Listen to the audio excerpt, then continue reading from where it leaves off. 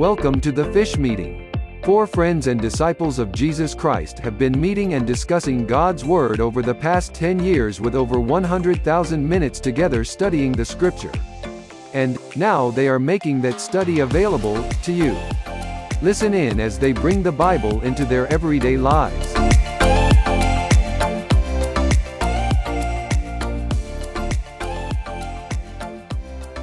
All right, let's get started today with a prayer. If you'll bow with me. Heavenly Father, we thank you for the opportunity that we have to come together and to share stories of your working in our lives, and to read your Scripture and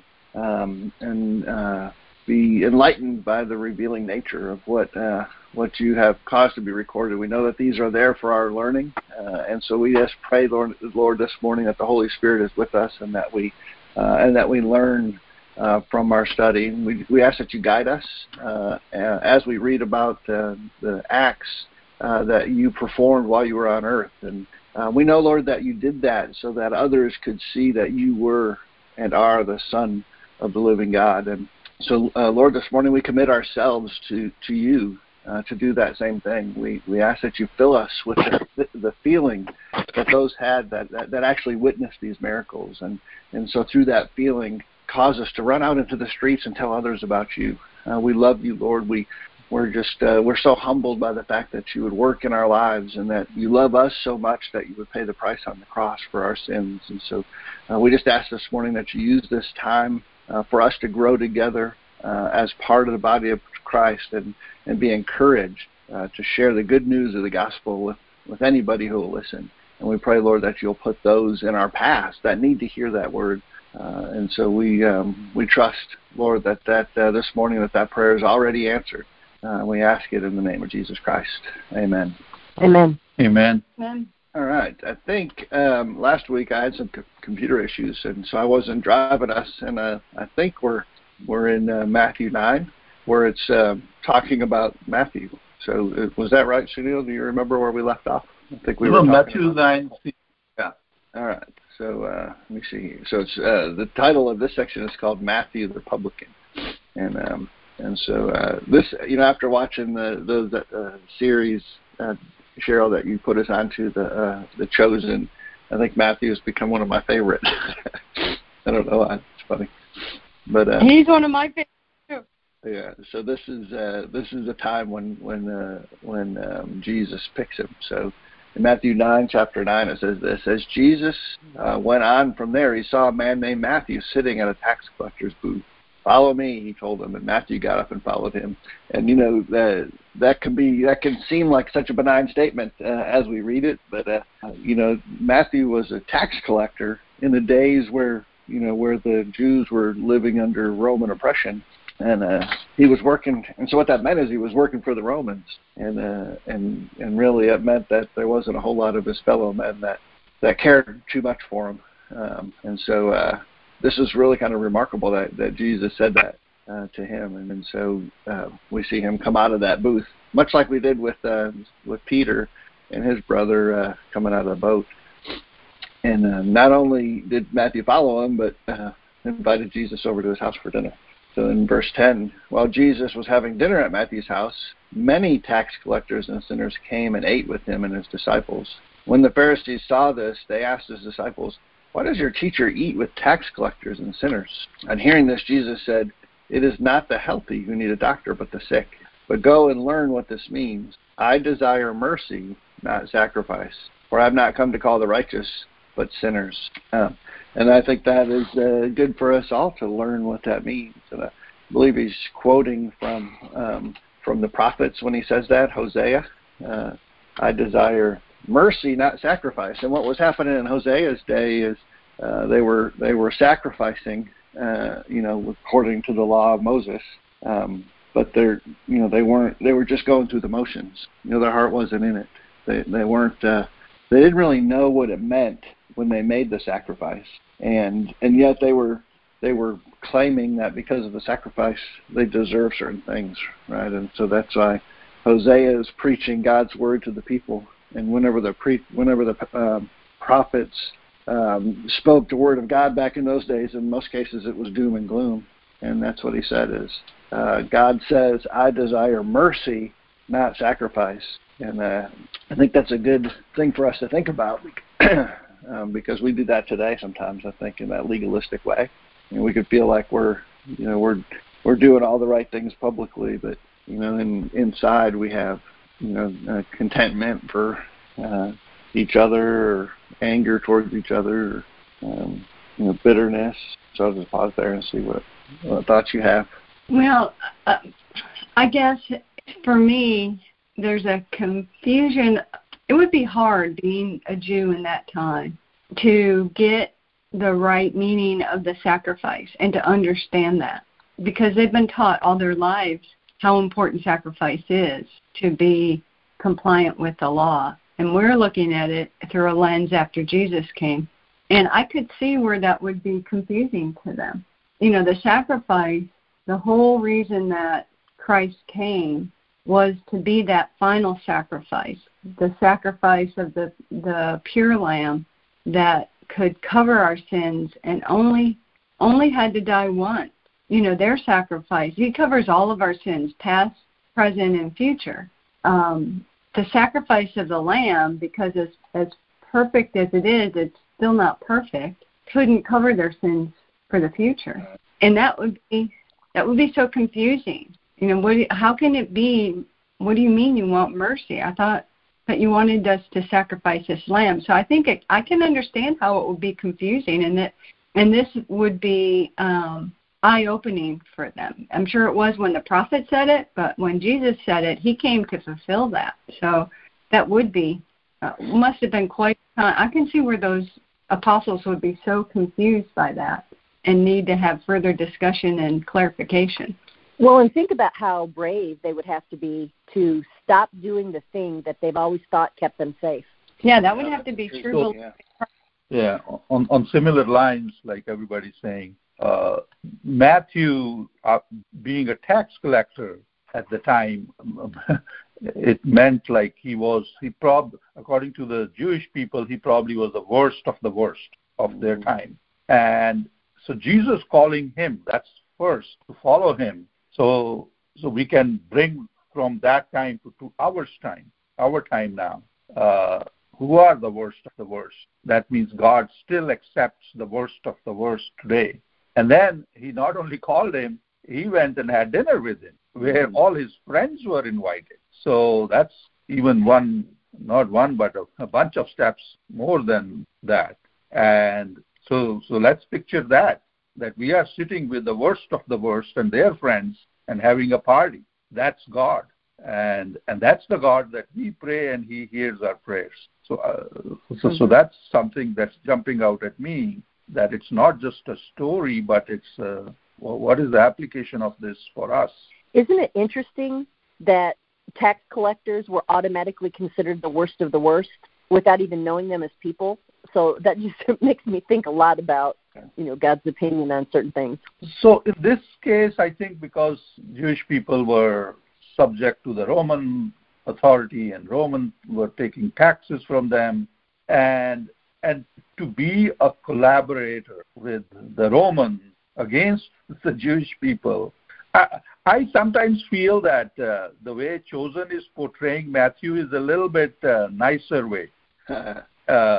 It may not be that these people automatically became worst of the worst. They probably were worst of the worst in their heart, and that's why they chose that kind of a job. So in Chosen, Matthew is portrayed as some kind of an intellectual guy, but there must have been something wrong with their heart to go into that kind of a profession at the time. Yeah, and that's what God is. Go ahead. No, I was going to say that's what God is showing, that I'm choosing that person whose heart is not right. It doesn't have to be everything, because that's the purpose of God's intervention, that this person's heart's not right and I'm going to change it. And the amazing thing is the response of Matthew. He left everything and followed Jesus. That's where I somehow feel that there is involvement of the Holy Spirit in the response as well. That God does something to us to respond, because we are not capable of responding to God's love towards us. unless God does some kind of a quick surgery on us right away. Go ahead, Tim. Yeah, and I think that really hit the nail on the head there, right? And this is what I'm certain made the Pharisees think, because there was a time at work where we had McKinsey come in and do, we brought out a work analogy last time. We'll do it again this time. We had McKinsey come in and do, some efficiency studies, and then we watched them do it and said, we can do that. And then we put a group together in order to optimize a different part of the organization and, use all the tools and all these great new skills that they taught us. And, of course, when the professionals came in and did it, it had a much bigger effect than when we tried to do it ourselves, right? And you do it yourself or at home, right? Watch a professional come, I can do that. And certainly when we do it, it's not as good. And, I think sometimes we feel that way about how we act. Like you said, there's something supernatural. There's something that God's working in us in order to follow Him. Sometimes we can feel like, I can be that person, right? I don't. Not that we actually say, I don't need to follow God, but I think sometimes we don't rely on Him doing that work in our lives. We feel like we can do it ourselves. And stories like this and what you said about Matthew, I think is a good point, right? Matthew, a guy that would allow himself to be a tax collector in those days, isn't going to do that on his own, right? As much as he thinks, I can be a good person by myself, he wouldn't have left everything and followed Christ in this way if it wasn't for God. And how much depth does that add to this thing he said, go and learn what this means, right? I desire mercy, not sacrifice. I mean, who sacrificed any better than the Pharisees, right? They knew the law, they followed the law to the T, even though they didn't want to. Right? I think is the backstory on that. And yet they were ostracizing people like Matthew, right? They were looking down on people that weren't them. And God is saying, that is not that's not the reason that I called you out as a people. Sure, I wanted you to be separate and holy, but it's so that you could have an impact on my creation, not so you could ignore them and look down upon them and cast them out with the garbage. And that's kind of what was happening back in Hosea, where he quotes this from. Right? In fact, he has another piece which I think is important. It says, I desire mercy, not sacrifice. And the way the prophets spoke a lot of times, they used a rhetorical form that stated the same thing again in a different way. And I think that adds a lot of meaning. But it says, for I desire mercy, not sacrifice, and acknowledgement of God rather than burnt offering. Now, of course, he required burnt offerings. That was part of the law. But what he's desiring is for us to replicate, like we've been saying, his actions there, right? And show people like Matthew the true way. Yeah. God's desire is for us to be like him. And in the time of Hosea, they were bringing the sacrifice, but they were not merciful. And that's where and God's heart is towards. So think of it, God is just. And if God is just, then we should be all in hell. Right. But He's also merciful, and that's why we are not headed there. So, and that's how God wants us to. He's not saying don't be just, but be merciful. Don't kill people because of their wrongdoing. Just pray for them and be merciful to them, just like I've been merciful to you. And this is a huge lesson here, and I think it applies in our time, big time in our days. And, sometimes getting the intellectual part of it takes us away from mercy. That's why it's for a simple person, it's very easy to accept God than for an intellectual person. And that's why that the whole example of the rich man who was attached to all his things couldn't go with Jesus. And the same thing we can say of an intellectual person. He is attached to his intellect, and very difficult for him to come out of it. Whereas a simple person is not attached to all these things, and maybe that's why Jesus said about the role of a child, come into the kingdom as a child, because the child's not attached to anything. He's just following whoever leads him. So big lesson here about mercy. Yeah. All right, this is what it says in Mark, and this is recorded in chapter 2. Once again, Jesus went outside beside the lake. A large crowd came to him, and he began to teach them. As he walked along, he saw Levi, son of Alphaeus, sitting at the tax collector's booth. "Follow me," Jesus said. And Levi got up and followed him. While Jesus was having dinner at Levi's house, many tax collectors and sinners were eating with him and his disciples, for there were many who followed him. When the teachers of the law, who were Pharisees, saw him eating with the sinners and tax collectors, they asked, "Why does he eat with tax collectors and sinners?" Hearing this, Jesus said to them, "It is not the healthy who need a doctor, but the sick. I have not come to call the righteous, but to call sinners." And so Mark actually leaves out that part that quotes Hosea. And then Luke is in chapter 5. After these things, let me go to NIV. After this, Jesus went out and saw a tax collector by the name of Levi sitting at his tax booth. "Follow me," Jesus said to him. And Levi got up, left everything, and followed him. Then Levi had a great banquet for Jesus at his house, and a large crowd of tax collectors and others were eating with them. I just realized, too, that when we think about that part of the story, Jesus said to Matthew, "Follow me," and Matthew did. And then he has a large banquet, right? He's celebrating the fact that he's following Jesus, and he invites all of his tax collectors' friends, right? He's not, and I can imagine that he was inviting them to introduce them to this man, right? That he's now following. But think about it. Matthew was a Jew, and this is the person that they've all been waiting for. I'm sure even though they were so he had friends who were tax collectors because those are the only people who would be friends. He's like, "Hey, look, the Savior is here, and he called me. If he's calling me, he can call you." Can you imagine how excited he must have been? Yeah. And how often do we feel that excitement, right? Because we can say the same thing. I heard somebody it was a preacher that said it this way. Oftentimes we think, yeah, of course he saved me, right? I'm worthy of being saved. When we should be thinking, if he would save me, he's going to save anybody, right? I mean, that might have been what Matthew was thinking, right? Well, the Pharisees were saying, we're special, right? There's something about me that God called me out. I'm a Jew. I'm from Abraham, Isaac, and Jacob, right? Here's my pedigree. And yet Jesus is showing them something completely different. If he's willing to call me, then he's willing to call anybody. That's the good news. Well, think of the right? Mm-hmm. Yeah. Well, think of the power of demonstrating the forgiveness and all of that. Like, look at, wasn't it Peter?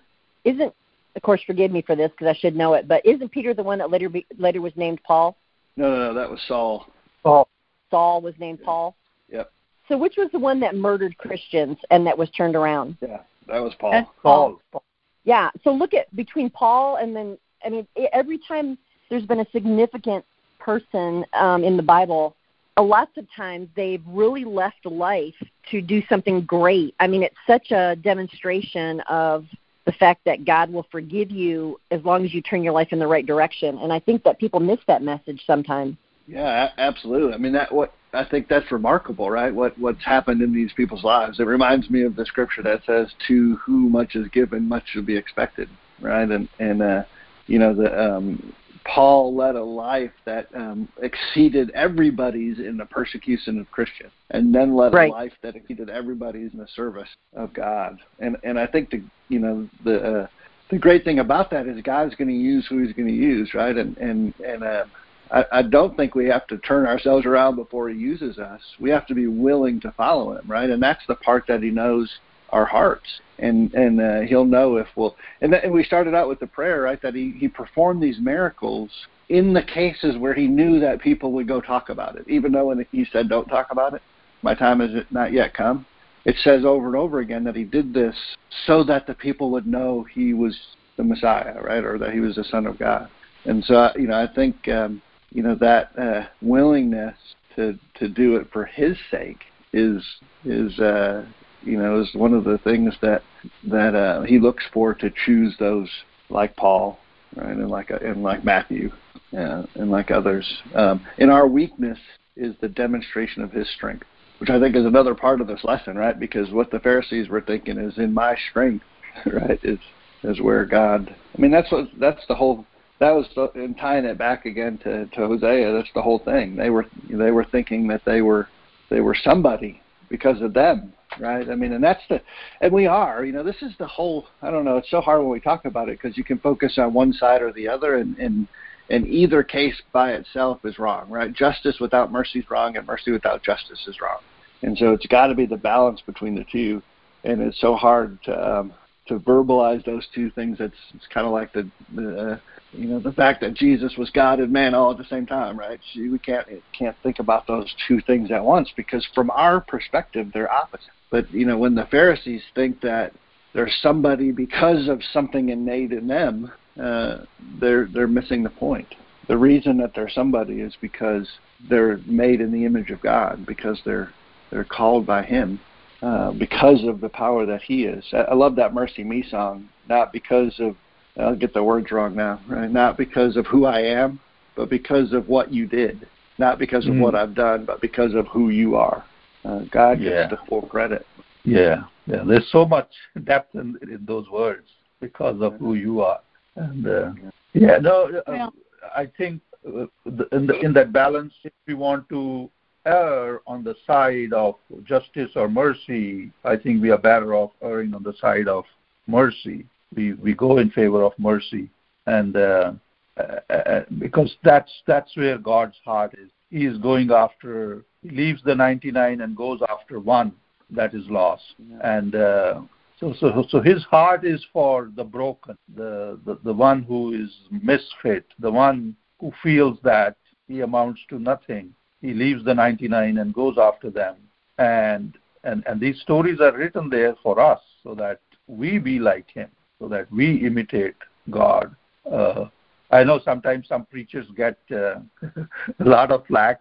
They say something like this, and people will say, "Oh, they are saying I am God." Because Paul said, "I imitate Christ," and then he said, "You imitate me as I imitate Christ."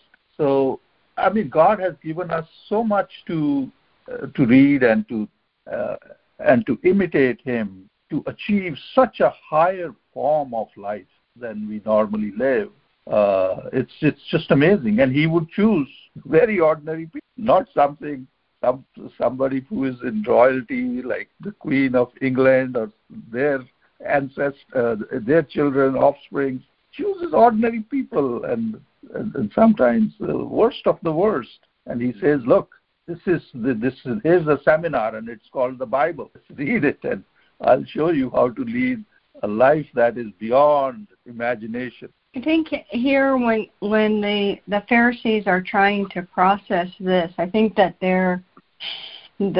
where they've gone sideways is that they've allowed pride to take over, and I think that's the message to us, is we have to take care not to be so comfortable in our forgiveness that we allow pride to get in our way. In our forgivenness, right? Right. Yeah, and that Paul's letters, right, where he says, the fact that I'm forgiven, does that mean that I should continue to sin? Because that allows God to show His mercy even more. And he said, "No, of course not." And paraphrasing, of course, the fact that you would want to shows you haven't been forgiven in the first place. It's like a whole new definition to the God Club. Some people think I'm in. Now I can quit trying. Right. Yeah. That's where the work begins. Right. I'll talk about that tomorrow. I started a message last week on sanctification. Go ahead. Well, not just the work, but that's where the accountability. Yeah. And that's that whole thing that I think, and I don't know if I'm right or wrong, but that I think is a Christian's responsibility is to be accountable for what you know. Not that you have to get it correct, but you have to constantly strive toward doing it the way that you know it should be done, meaning living life, I guess, living a Christian life. There is work. You can't work your way into heaven, but you have responsibilities to do what God asks, and I think that's the part that separates that approach from, okay, I've been saved, so now I can do whatever because I can just be saved again right before I die. And that's what a lot of people think. I've heard him say it, which is frightening. Yeah. Yeah, I think it's an indicator, right? That's a perfect time for us to learn what it means. I desire mercy and not sacrifice, right? Because that's that same attitude. Somebody who thinks, I can, first of all, be saved again, right? Because what we mean most of the time when we say saved is the justified part of that, and right. That happens once, right? And if somebody thinks that, like you said, Sherry, that it doesn't matter what I do, I can just be saved again, then that's an indicator that they were doing sacrifice without thinking about the mercy, in my opinion, right? Of course, I'm not judging somebody's heart, but the desire to serve Him, the desire to carry out that responsibility that you talk about, is the thing that happens supernaturally within us because of the Holy Spirit that's given to us when we put our faith in Him. So the desire. Now, we're not going to act on that perfectly, and we're making mistakes, and there's times that will fall away, and we still live in a fallen world. But that desire, I think, is what happens when we put our faith in Christ. So I agree 100% that there's. That's why I said that's where the work begins, right? Because once we're there, once we're saved, once we're justified, then I'll use this as an illustration tomorrow. So I don't want to spoil it if you're going to tune in, but I think it's a perfect example of what you're saying. One of my favorite plays, my favorite musicals, is Les Mis. I don't know if anybody's seen it. When I lived near New York, I used to be like to go to Broadway. The Les Mis, of course, is the story of the French Revolution, but the main character in that story is a guy named Jean Valjean, and he stole a loaf of bread in order to feed his family, and got arrested and spent a number of years in prison. And when he got released, of course, he couldn't find work, and kind of like convicts, ex-convicts have trouble today. I guess it was the same back then, but he ended up at this man of God's house, and the guy let him stay the night, and he fed him, and then he sent him on his way the next day. And when he did, Jean Valjean stole a bunch of silver from the man of God's house, and he got busted again by the cops. And they brought him back to the guy's house and said, "Hey, we caught this guy. He's got the silver. I think it's yours." And the man of God said, "It is mine, but he didn't steal it. I gave it to him." And he said, "In your haste, you forgot in leaving, you forgot to take these also." And he gave them even more. And this causes Jean Valjean to have a change of heart, right? And he used that money to become an honest man, right? And that's kind of the story of Les Mis. And I think this is a perfect example of what salvation is, right? That when that man said, "Hey, no, I gave that to him, and here, let me give you this also," he was there at that moment justified. And he had nothing to do with it. He was guilty. He was going to jail, except for the fact that this guy said, "No, I gave that to him." He was justified. But what he did with that, right, to become an honest man and help people throughout his life, that was the sanctification part. That's the Christian responsibility part, right? And I think that's a great example of what it means to be saved. He couldn't have done what he did later in life had it not been for the fact that he was justified. But yet the fact that he's justified meant that he couldn't continue to do what he was doing, right? So I think that's a good analogy anyway. That's a beautiful analogy, and I think it's from the Holy Spirit. Yesterday, I was talking in our house, the same Les Mis story, the same thing what you are repeating here. Oh, wow. What? Yeah. And we were talking about, and the man of God was the bishop, and how and I was just giving it word by word what you are saying, and I was confusing it with another movie, and then my son Joshua said, "Oh, that's Les Mis," and wow, this is from the Holy Spirit what you are saying. That's amazing. Oh, wow, that's unbelievable that just happened. Right. Not really, not anymore. That's when God drops a little, honey in our mouth and say, "Yeah, keep continuing. I'm here. I'm sitting next to you." Amen. I personally think he's here with me, having coffee with me, but y'all can. That's right. He could be there and here at the same time. He's omnipresent. All right. So now in Matthew 10, or Matthew, 10, we have the complete group now, right? That kind of starts it all. So this is Matthew 10:2. These are the names of the 12 apostles. First, Simon, who's called Peter, and his brother Andrew, James, son of Zebedee, and his brother John, Philip and Bartholomew, Thomas and Matthew the tax collector, James the son of Alphaeus and Thaddeus, Simon the Zealot, and Judas Iscariot who betrayed him. But it's easy to get so mad at Judas when we hear his name, but if it wasn't for the fact that Judas was picked, the opportunity for Jesus to pay for the price of our sin wouldn't have happened. Of course it would have, right? God's in charge of that, but he was picked on purpose, right? It wasn't a mistake that God picked him. And in Mark, this is what it says about the 12. Mark 3, and we're going to start in 13. Internet lets the page load. Jesus went up to the mountainside, and go ahead. Where are we? Mark 3? I mean, we finished Matthew the public. We did, yeah. And I realized, so if you're following along in the Blue Letter Bible, God was guiding us in that discussion, I think, this morning in Matthew the publican, because we had already done that. And then we've done all of the feast and the miracles, right? And so last time we talked about the withered hand and the miracles. Remember, he was in the synagogues, and a guy came in with a withered hand, and he healed them, and the Pharisees were criticizing him for healing on the Sabbath. And so yeah. And so I just jumped down to the 12 apostles. Good. I found my place now. Thank you. Yeah, C3, or Mark 3. Mark 3, yeah. All right, and one more. I had to go back so I could see our list. All right. Mark 3 to 19, I think. Yep. Jesus went up on a mountainside and called to him those he wanted, and they came to him. Right? That's an important addition, right? Because we just talked about with Judas Iscariot, he called everyone, right? Matthew, like we talked about, and Judas, he called them because of what he needed for his plan to be fulfilled. Right? It tells us in Scripture that we're called according to his purpose, and we can see that so obvious in the people that he called in that first 12 that he taught. So he called to him those he wanted, and they came to him. He appointed 12 that they might be with him, and that he might send them out to preach and to have authority to drive out demons.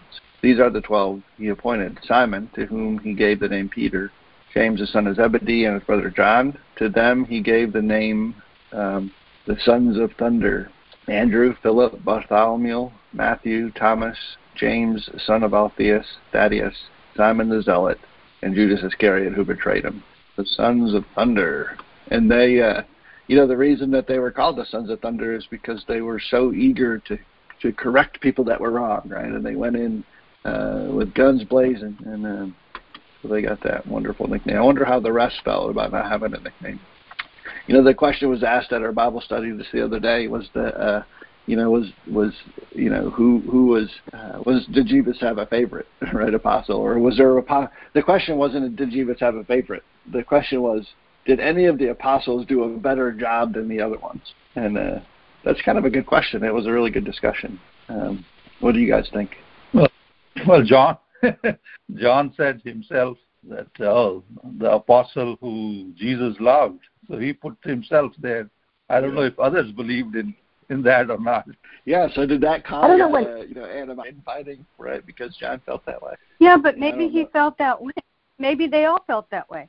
Yeah. Just because he said the apostle Jesus loved doesn't mean that he didn't love the others. That's right. Yeah. And you know what it makes me... And he's the only one who's saying that. Nobody else is saying that. Yeah. But to answer the question about did anybody do a better job, I would say that's, based on my understanding of spiritual gifts and God's path for each person, and the fact that some people, plant seeds, other water, everyone has a different part in this whole big picture. I would say that the answer to that is absolutely not. You all did what God intended for you to do, period. That's perfect, Sherry. That's exactly what I think too. Right? I mean, that's the spirit at which we should look at it, right? It's not about who does better, who has more, who's smarter, right? Each one of us working together to fulfill the purpose that God called us, right? I mean, we see that so clearly when we look at how he called the 12, especially with Judas in there, right? Each one was called for a different purpose, but all united in the same goal of fulfilling God's will. And so I think that was perfect the way you said that. Not everybody. Go ahead. Not everybody can say a. Go ahead, Sherry, please. I was going to say right, not so everybody can. I was. Ladies All right, first. Go ahead, let me go ahead. I was going to say Jesus gave us the perfect example of a horizontal organization. He said, if any one of you want to be the leader, he should be the lowest person. Now, it doesn't mean Jesus didn't choose a leader. He gave Peter the job of a leader, and he probably chose him for his qualities of being a leader. And just like Sherry was saying, everybody did something. So he had a perfect team. And in that team, he even had a betrayer who is going to betray the team. So he ran a perfect horizontal organization, not a hierarchical organization. And in his radical way of thinking was that you serve each other. Don't ask the other person to serve you, but you serve each other. And whoever is your leader should be washing everybody's feet. I mean, this is just amazing stuff, the example that Jesus gave. And people who follow that will benefit even in today's time and in the times to come, because this is an eternal example of how an organization should be run, how people should lead their own lives, and the benefits going to be to everybody of this kind of framework. Go ahead, Sherry. I was going to say not everybody can stand with their hands on their hips and deliver a demanding, purposeful prayer. Other people need to go, yeah, what she said. And so I think that everyone has a part. Yeah. True. And I was thinking that the question really was the wrong question, because we shouldn't, it's human nature. It's part of our sinful nature to compare ourselves to each other, and that's something that I think we should try not to do. Yeah, because isn't it about your growth and your outreach? I mean, exactly what we've been talking about, your outreach to those who need that. That's it. That's really what it's all about. Because if you think about it, if you constantly are striving to do better based on God's values, that takes out ego. It takes out a lot of that type stuff. If you reach out to other people as we're directed, then you have to love your neighbor. You have to not judge people. You have to do all those things right. So really what it boils down to is if you consistently try to grow in the right direction and help other folks who need it too, that's all. It's that simple, but it's that complicated. All right. Yeah. You empower people. That's a perfect definition of sanctification. I think we lost someone. Let's see. Yeah, it looks like Dr. B had to drop off. So we are over time, but what a great discussion. I do want to read this just in Luke because it'll finish that section, and then we'll go on to the next section. On the days Jesus went out to the mountainside to pray and spent the night praying to God. And when morning came, he called his disciples to him and chose 12 of them. I think as a result of the prayer all night long, too, whom he also designated apostles. There's a difference between a disciple and an apostle. An apostle is a disciple, but not all disciples are apostles. And then we have the list of the 12 again. So let's. Does somebody want to close us with a prayer? I can pray. Let's do that. Heavenly Father, mighty God, thank you, Lord, for bringing us again to gather around your word and enjoy this fellowship and enjoy the word and also hear from you. And many times we sense your Spirit, the Holy Spirit, is sitting right alongside us. And it brings to our minds things, Lord, that we cannot come up on our own.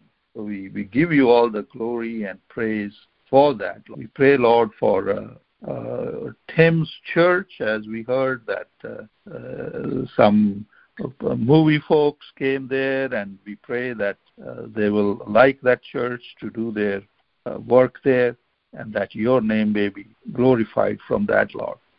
We pray for all of us, Lord, as we go about our business, that you stay involved in our lives. We know, Lord, that you keep us in the palm of your hand, and that's where we want to be, right in front of you, so that you keep talking to us and keep guiding us and keep telling us how we should take our next step.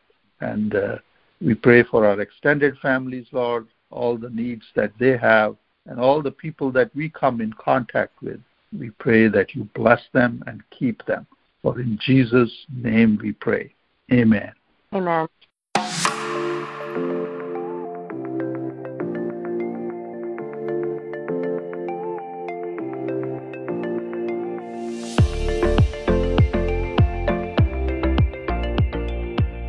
This has been a production of the Fish Meeting Bible Study Group. Thank you for listening, and be sure to tune in next week as we continue our study of God's Word. Until then, live what you learn.